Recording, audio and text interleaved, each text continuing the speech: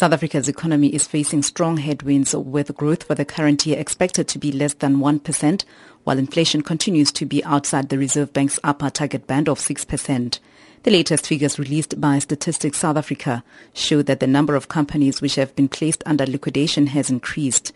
Stats SA survey statistician J.P. Terreblanche says these companies are from different sectors of the economy.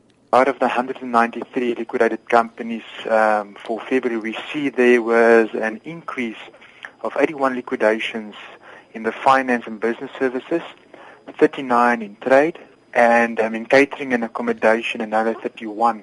So yes, that's been a year-on-year increase of 22.2%. This means that more people have lost their jobs due to companies being liquidated.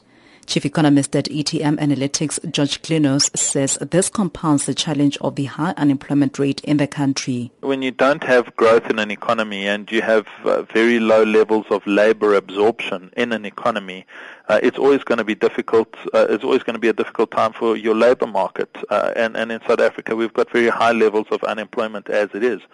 So it just compounds an already difficult problem, which is why so much focus needs to be brought back on how South Africa can generate growth. And we maintain that South Africa still needs to go through a significant amount of structural reforms in order to free up the private sector to be able to participate more strongly in this economy and to be able to become more dynamic than what it is at the moment. But it's a deep-rooted problem. It's a problem that's been with us for quite a long time now, and of course it just gets exacerbated in times of greater economic distress as we're experiencing at the moment. The country needs to generate growth to try and limit the impact of the current challenges. Klinos says the approach that South Africa is using at the moment will not ensure that the objectives of the National Development Plan are achieved. We're not going to achieve the objectives of the NDP given the current approach and the ideologies and the philosophies that we utilize to build our economic policies. That, I think, is more fundamental to the reasons why South Africa is not generating growth. Meanwhile, Stats SA data also showed that the number of insolvencies has increased.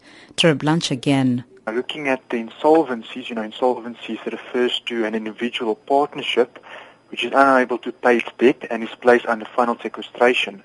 Now, that number for January increased by 7.1%. Now, we all know that the interest rate hike started in July 2015, and it's been increased now 4 times already, and the prime interest rate is already standing at 10.5%. Now, it would be interesting to start monitoring the increase in interest rates and the insolvencies, because obviously now the debt starts getting more expensive. And one of the assumptions can be that we will see this insolvency starting to increase. Just depends on the way consumers, individuals react to this interest rate hike. I'm Morafi Tabani in Johannesburg.